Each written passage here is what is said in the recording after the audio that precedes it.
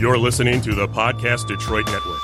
Visit www.podcastdetroit.com for more information.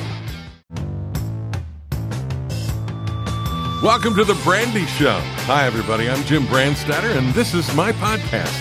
We'll get together every week to talk about football, primarily the University of Michigan Wolverines and the Big Ten Conference, with occasional forays into the national picture.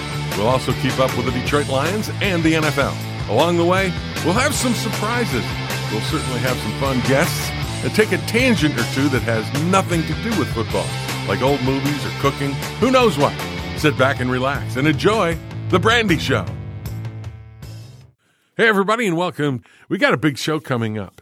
First of all, we're going to talk about the Lions, how they've been up and down, and they're staring down a really tough road ahead. And we'll talk to the football guy, Scott Bischoff, about all that. And there's a big trade from the Lions. In college football, Michigan will meet Penn State. It's a huge game for the Wolverines, and it's an opportunity to be a spoiler for the Nittany Lions, and you know they're going to love that. Former Wolverine Craig Dunaway is here, and he'll talk about Michigan football. Craig, of course, has a son, Jack, who is playing on the Michigan football team. We'll have our Trivia Two Deep. This week, it's the 2009 Michigan defense. In Facts, Legends, and Lore, we'll delight you with Biff and Benny. You have to stick around for that one. It's kind of fun. And we'll relive a fantastic finish between Michigan and Penn State. And I'm going to go out on a limb today, and I'm going to give you a recipe for tailgate chili. It's a turkey. Really, it is. All right, let's get to the NFL. How about the Lions? After the bye week, they come back and beat Miami on the road 32-21. In my opinion, their best game of the season. 2 words why. Running game. Kerryon Johnson had 158 yards. The team rushed for over 200. Stafford threw just 22 passes. He was 18-22 with 2 touchdowns. But that is the way the Lions offense needs to play. They ran the football, and they had a balanced offensive attack. And the offense wasn't totally on the shoulders of Matthew Stafford. And that basically translated into a 32-21 win on the road in a very hot game down in Miami. Now, the following week, Seattle beats the Lions 28-14, and it wasn't that close. And there's 8 words why. Lack of a running game, and they didn't stop the run. The Lions had 34 yards rushing. Stafford threw 40 passes. Seattle ran for more than 170 yards. Now, the same issues we knew that had to be addressed coming into this season are rearing their ugly heads in a consistent basis over the first part of this season. And some games the Lions get it, and some games they don't. And that, quite honestly, does not work in the National Football League. You've got to be consistent week in and week out. Be in games. Give yourself a chance in the fourth quarter to win. If you don't, you're going to wind up one of those 7-9, 8-8 teams, and basically, hate to say it, but it's like a tie. It's like kissing your sister. Ultimately, what you want to do is get to the playoffs, get to the tournament at the end of the season. And if you're 8-8, that's not going to happen. And right now, that's kind of where the Lions look like they're heading. But the latest now, and it may be a harbinger of where the Lions think they can go, is Golden Tate, their leading receiver, was just traded this week to Philadelphia for a 3rd-round draft pick next year. Now, what does that mean? I'm not really sure, but we're going to find out because we're going to talk to Scott Bischoff. We talked to Scott earlier this season. He is a staff writer for the Football Guys and the Lions Wire. He is a member of the Pro Football Writers Association, and Scott knows all things Lions. And, Scott, it's great to have you on the show today. How are you? I'm great. Thanks for having me back. Hey, it's good to have you back. What do you think? Okay, the Lions are 3-4, but they've just traded Golden Tate. Is that a harbinger of things to come? Are they playing for next year and the year beyond, and kind of letting this year go as one of those 8-8 years? What do you think? It's I could see both sides of that coin. I think we have seen this offense transform through what, 7 games. I think they want to run the ball. I mean, you mentioned it in the open. You come out against Miami and you're able to run the ball and you're able to be an effective offense. And how effective or how much usage was there for Golden Tate in that game, right? Not much. And then you look at you look at last week, and what stands out to me is over the last two games has been each team has come off a bye week. So against Miami, Lions had a bye week the week before, and it gave them a week to prepare for Miami, and they look like pretty. I mean, that was a dominant performance. It was. I think it's pretty fair to say that. So that to me it's been a while since we've seen the Lions come off of a bye and look the way they did. So that, I think you got to look at the coaching and their preparation and their ability to scheme. Okay, then and it gives you some hope. Okay, then right, long term. Yeah, but what explains then Seattle? Seattle came off a bye, and they did the same thing to the Lions. So, we're seeing a little bit of games from each head coach, and in the end, I just think that Seattle was a little too much for what the Lions were able to do, and they're inconsistent up front.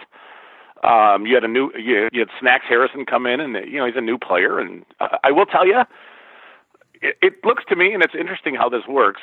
The defensive line was a weakness coming into this season, and now if you look at what they have between Harrison and A'Shawn Robinson, who's really emerged and seems to be understanding the scheme much better than he did early in the season, and Deshaun Hand, you have a pretty, the defensive line looks pretty solid, pretty stout right now. You still need pass rushers, but it no longer looks like the weakness of their roster like it once did. I would say in training camp, the defensive line did not look like it was going to be a strength for them. Well, what do you? So, the only thing I get is I agree that I think they've gotten better with Snacks Harrison, but my point is that Seattle still gets 170 on him, and it was the running game of Seattle, and of course Russell Wilson I thought was outstanding, but he's that way. That's you're going to get that from him. But if they stop the run and put more on Russell Wilson, I think the Lions have got a better shot. But they gave up over 170 on the ground, so. What's the answer there? Even though they're better, be an issue consistency, right? It just run fits and scheme fits and that kind of stuff is just going to be an issue for them going forward.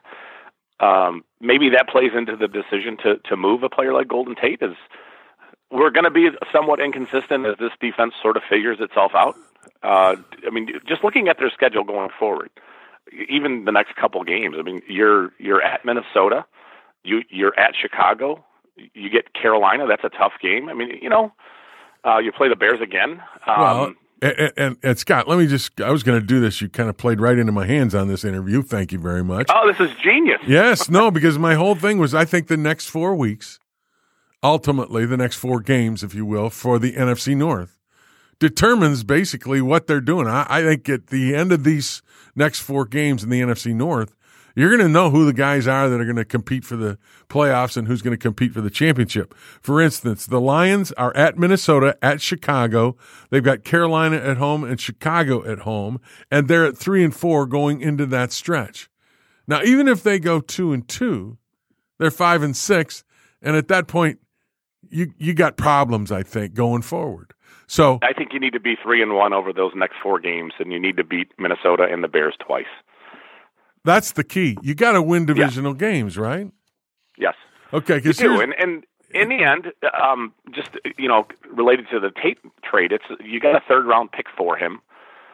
I think that for us, for like the draft people like me, it's you got a 3rd-round pick in the 2019 draft. If you had no intention of re-signing Golden Tate in the offseason, he's 30 years old. I do not think the Lions were going to re-sign him.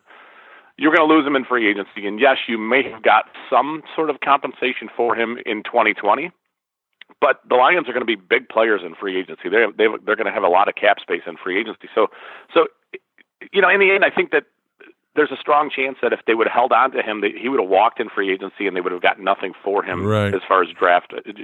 From a draft perspective. Right. So, two things I want to say to you. Okay. Yeah. One. A 3rd-round draft pick in 2019 doesn't get you any first downs in 2018. Okay, I'm just saying that. And secondly, you're kind of playing into my thought that maybe they're playing for 2019 and beyond as opposed to 2018. Clearly, they are. And a lot of people are looking at the Snacks Harrison trade as well. What about that? Seemed like they were making a move for this year. No, that's setting that defensive line up for next year and beyond. And, there's a huge missing piece at the nose. We talked about that before, that they needed an anchor up front, and they got it. So, you need some pass rush help. You do need some interior line help, but it makes the draft and the acquisition of players a little easier to have a player like Harrison on the roster. And I think, they gave up a 2019 third to trade or to pick Deshaun Hand last year. So you recouped a third round pick, and now you have a pick in every round. And these guys are guys that love to take as many swings as they can. And, can you replace going forward? Can you replace what Golden Tate gives them? And I would say it's easier to replace. It's almost slanderous to say this, but because Golden Tate's elite at what he does. I mean, yes. he is rare at what he does. And in some ways, he's the Lions running, like you're saying. He's a first down maker, But you can find those guys a little easier than you can replace the big, tall, fast receivers. Right? So you won't need. I get you. You don't need to address that need in the first round. I get you on Golden being that guy. But the one thing I say when you say he's a first down maker, and this is again you and me having this conversation, that first down maker keeps Matthew Stafford on the football field and his right arm. And to me, that's the most consistent and the most dangerous offensive asset that you have. And when you don't get when you don't get that asset on the field often, I think you're asking a lot out of your defense now. And that defense, like I said, as you said, is kind of being remade. And that's, I think, going to be a tough go going forward. It is. It's going to be tough sledding. I think they'll have moments where they look really good. I think, looking at moving on from Golden Tate, I think it's pretty obvious that they're going to want to run the ball, maybe a little more than they have, and a little more power run. Maybe we'll see Tyrell Crosby a little bit on the field as a swing tackle. It's tough to project what this offense is going to look like without Golden Tate. Yeah, it is. He was that important to what they did. Yeah, it is. Let's look ahead. Yeah, I was going to say, let's look ahead though. We know they're going to be, I think, a little bit different offensively without Golden, and I think all we can do is to kind of look ahead, and if they get more consistent, I think they'll be okay. But again, the schedule, I think for them, the next 4 games, like you said, they got to be 3-1. I think in order to have a shot. If they're 2-2 or less, then I think basically you are playing for 2019. The leaders right now in the NFC North are the Bears at 4-3. Their next 4 are at Buffalo, against the Lions, the Minnesota Vikings, and then at the Lions again. That for the Bears, I think, if you look at both teams, I think the Bears look like a team that could be in the mix right up to the end with those next 4 games. They could be. I just don't want to buy that. I don't want to. They could be. They have a great defense, and I think it's interesting how they've turned it around. But are we seeing a little bit of smoke and mirrors with that team with Trubisky? And I think there's a little bit of that. So obviously the next 2 weeks or the next 4 weeks, for the Lions and the Bears are going to be really critical going forward. But you look at Green Bay, and they moved a few pieces, and Minnesota's a really intriguing team that at one point their defense looked pretty elite, and now they're having a bit of a down year, and Cousins is up there. Right. Well, speaking of it's intriguing looking at this division. Yeah, speaking of the Vikings. Again, going back to these next 4 weeks or the next 4 games, they've got the Lions at home, then they're at the Bears, then they've got Green Bay at home, and then they're at New England. That's the next 4 for the Vikings. So every NFC North team plays 3 NFC North teams over the next 4 weeks. The only one that doesn't are the Green Bay Packers. The Packers' next 4 are at New England. Then they play Miami and Lambeau, and then at Seattle and at Minnesota. They've only got 1 NFC North team. So the Packers are 3-1 at this point. So the only thing about them is, I think, and you look at the Packers, is their late schedule gets maybe a little bit easier. So even if they're at a 500 mark when they get done with these 4, they might be able to do something in December. But right now, I think the division shapes up really well for Chicago and Minnesota. That's kind of the way I see it. Green Bay's going to have to make a late run, and the Lions, depending on the next 4 games, that's going to determine what happens for them this 2018 season. It is, and there is no reason sitting here looking at this right now that the Lions can't beat the Bears twice. Obviously, you know it more than anybody does. You need to play good football. You need to play consistent football. You need to play turnover free as much as you can on offense, and you need to make big plays on defense. And there's no reason they can't do that, both here and there. I think in Chicago at Soldier Field, it's going to be tough for the Lions to win. It's been a tough place for them to win for a long time. Yeah. And that's the one that I think is going to be – well, and that's the thing. The next 2, they got at Minnesota and at Chicago. Those are you might even – I mean, I've said the next 4 games. Maybe it's the next 2 for the Lions. That's the make or break 2. It could be. I mean, if you are 3-6 going into the Carolina game, it doesn't look so good. In fact, I would tell you it looks pretty bad. Hey, Scott, you're the best, man. I appreciate you coming on and talking Lions football with us. We get the insights. We get all the information on what's going on with the Detroit Lions down in Allen Park from you. Scott Bischoff, everybody. Thank you so much. It's great to have you with us, Scott. Thanks. All right, that's Scott Bischoff, and don't go away, everybody, because the next half of our podcast will go to college football. We'll talk about Michigan, Penn State. Plus, we've got a turkey chili recipe. We've got our trivia 2 deep, and we've got facts, legends, and lore. You don't want to miss it, so stick around. The Brandy Show continues. The Brandy Show is a Zing Media Group production. Zing Media Group. Tell your story. Welcome back, everybody. Well, the biggest college football game coming up this weekend is right in Ann Arbor. It's Michigan versus Penn State. Big Ten East showdown. It's one of the great rivalry games the Wolverines have between 2 great programs. Now, one of the greatest games in this history was back in 2005. And remember, Michigan needed a touchdown to win. There was just 1 second left in the game. Time for one more snap. And thanks to Art Volo and Frank Beckman, here's the radio call of that incredible finish from Ann Arbor. Yeah. Well, here we go. Penn State's unbeaten season on the line. Michigan trying to upset them and keep its slim title hopes alive. 3 receivers wide. Last play of the game from the 10. Henny barks something out. Breaston slot right, Manningham wide. Avent to the left. Henny dropping to throw. Looking right. Fires toward the end zone. Touchdown!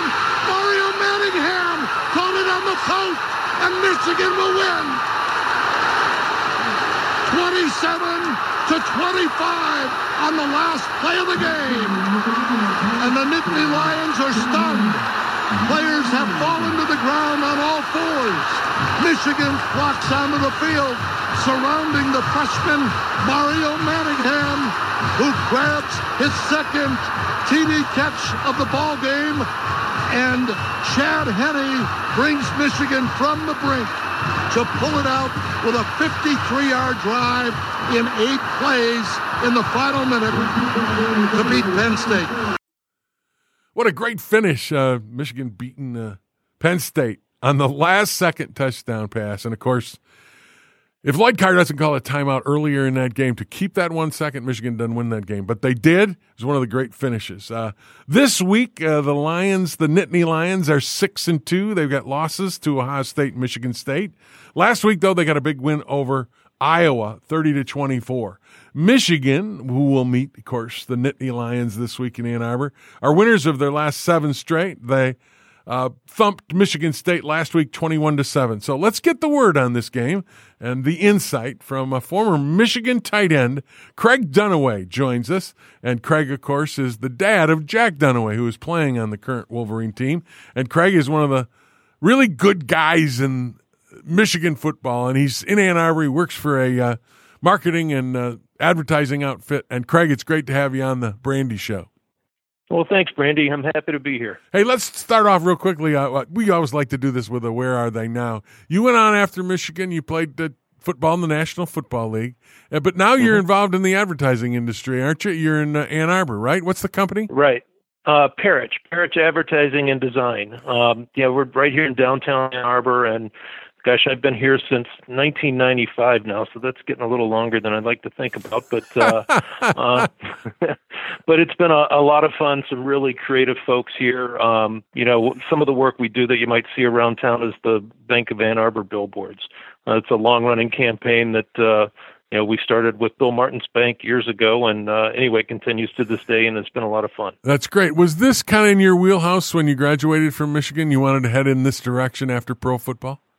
I as it turns out, yes. I mean, I didn't know that until actually my senior year at Michigan. I thought I was going to go to law school when football was over, but a guy named Pete Dow, who had been a swimmer at Michigan back in the late 50s, early 60s maybe, was the president of Campbell Ewald, which was the agency doing Chevrolet's business at the time and a bunch of others. And anyway, he came to the athletic department looking for some student athletes, people who had gotten decent grades while also, dealing with the demands of a varsity sport. And anyway, I was one of the guys he interviewed. They offered me a job, and I still had a little bit of football left in front of me. It introduced me to advertising, and when the time came, this is what I chose to pursue, and it's been a rewarding, lifelong career now. Well, advertising, the better for it. I'll tell you that, because you're one of the best out there, Craig. Thanks for joining us. And now let's talk football. What do you think of this Michigan football team? You watch it. Your son Jack plays on it. After that Notre Dame game, they've gotten better and better, which I know is basically that's the Schembechler model, is that you get better week to week, and that's what this team has done, hasn't it? Yeah, exactly, and that's been really fun to watch because they truly have, and it's, I don't know, you can just see how they care for one another and how they've got each other's back in a way that, I mean, it is. As not that previous years weren't as good at this, but I mean, they're really, showing the symbolism of a team, really putting things together like that. And you have an insight into that because your son Jack plays on the team, so you get that kind of sense from him, don't you? Yes, yeah, absolutely. I mean, it is a pretty tight-knit group, and so I think they're playing for one another and not just themselves, and it's really rewarding and fun to watch. We had Wangs on not long ago, John Wangler, and he said the same thing that you did about Jared. That he just loves that the guys come over to the house and they'll talk, and they've got teammates with them, and it's just a friendship thing that goes beyond just being teammates, and that's part of what makes, I think, a team win. Yeah, I think you're absolutely right, and these guys have that. I mean, part of it's just, Jack, my son Jack's now a senior, so he's been there 4 years, and some guys have come and gone, but there's these guys that are still just, they're really tight. They spend. I mean, when you play football at a program like Michigan, you're going to spend a lot of time with your teammates, just because that's how it goes. But beyond that, some of the discretionary time, there's still a tight-knit group that that really understands one another and the things that each of them need to succeed. So they're able to deliver that way too, which is a lot of fun to watch. I know the answer to this next question. How proud are you as a former Michigan player to have your son not only going through the Michigan football program wearing that winged helmet, but getting that education from the University of Michigan? This has got to be you got to be pumping your chest out a little bit with what Jack's doing, don't you? Oh yeah, absolutely. I mean, he's just, he wants to become a coach someday. And I think he figured out that when, he saw me, I've been in the advertising business since I was done with football, but I did help coach the boys teams when they were, in 5th, 6th, 7th, 8th grade, that kind of stuff. And it made me realize how much I wish I'd gotten into coaching. And I think Jack said, what, that's a mistake Dad might have made. I'm not going to make it. I'm going to get into coaching, as soon as I can. He loves the game. He's a disciple of guys like, Bill Belichick, watching, how those guys do things, watching the way Jim Harbaugh runs his team, all the coaches he's been exposed to, Don Brown, just there's that opportunity. He's soaking up so much, and it's just a great experience and opportunity for him, and I couldn't be happier for the experience he's going through. That's great, and I'm glad for Jack, and I'm glad for you. That's a family affair when you have something like that going on. So let's talk about this Michigan-Penn State game. From your perspective, You've watched this team all year. What do you think about this game coming up? Well, I tell you what, I think this team has done a really good job of focusing on their next opponent. And so I don't think, Michigan's gotten ahead of themselves at all. I'm sure they're taking Penn State seriously, even though Penn State had to stumble against the Spartans.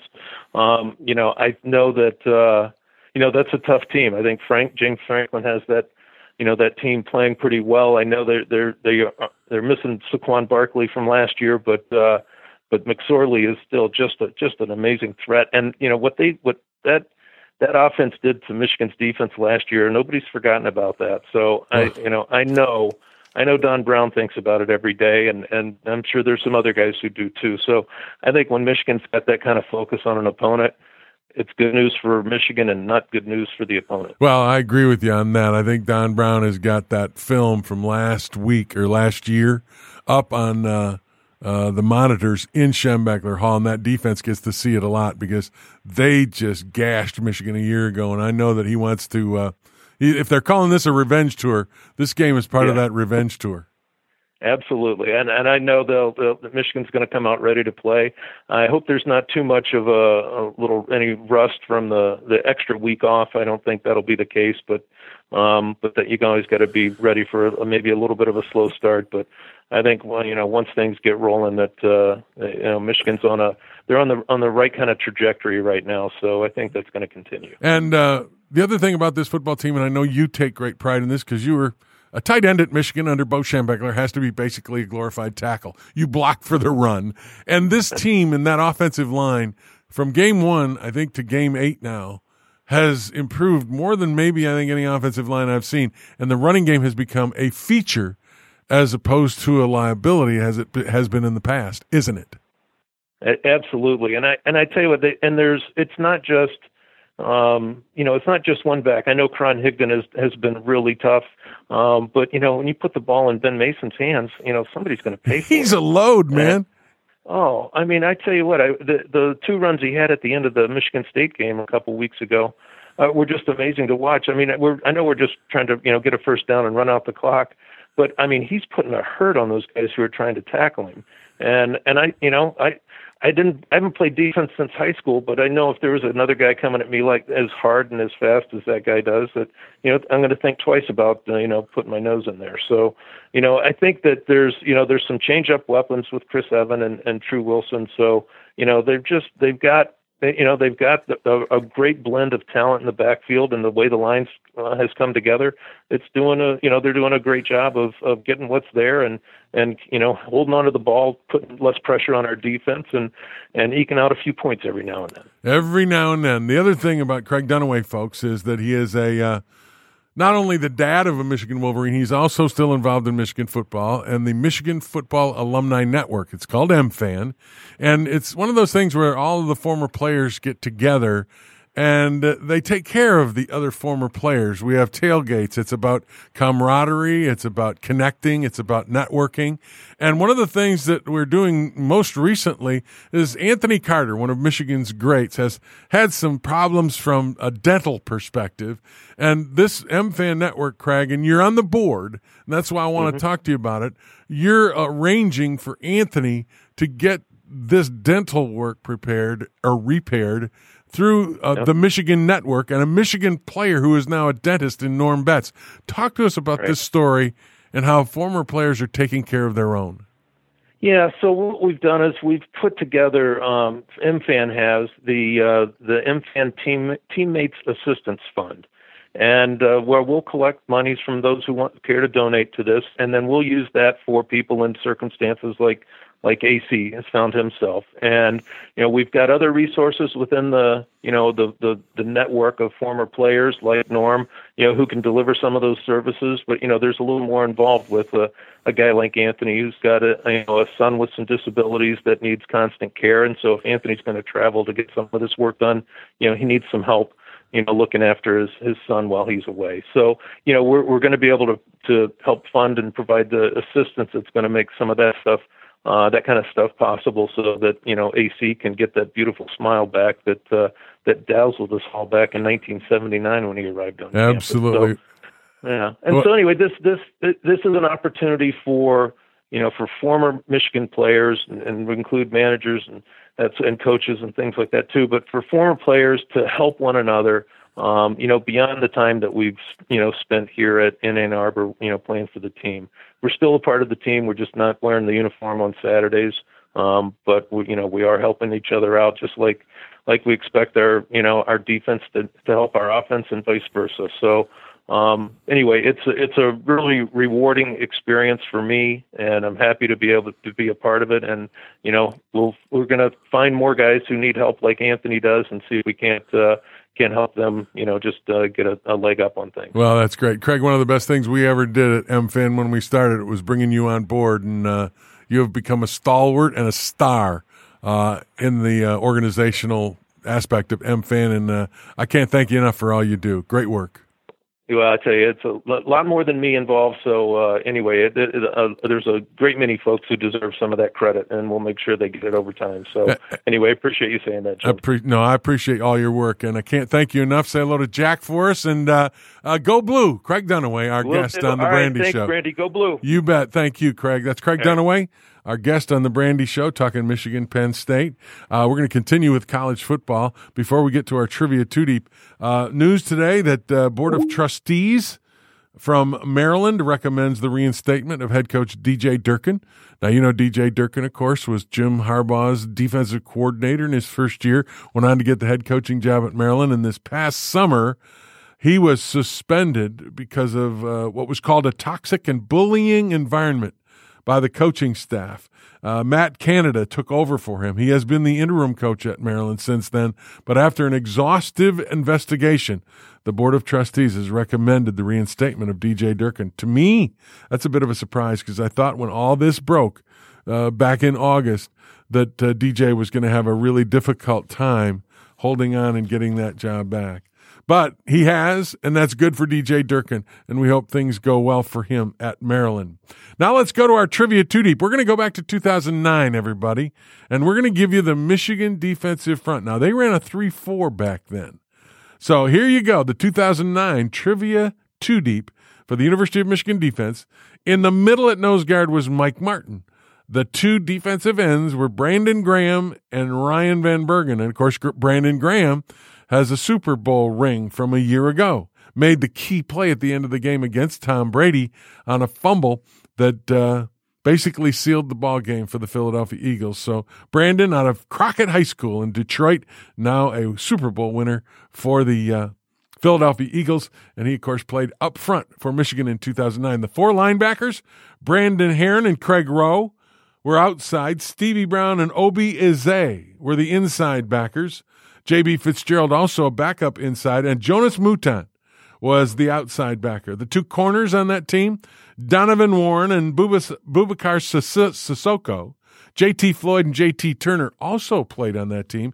And the two safeties, Mike Williams, Troy Woolfolk, and as a backup, Jordan Kovacs, who is now a graduate assistant on the Michigan staff. That is your Trivia Two Deep from the 2009 Michigan defense.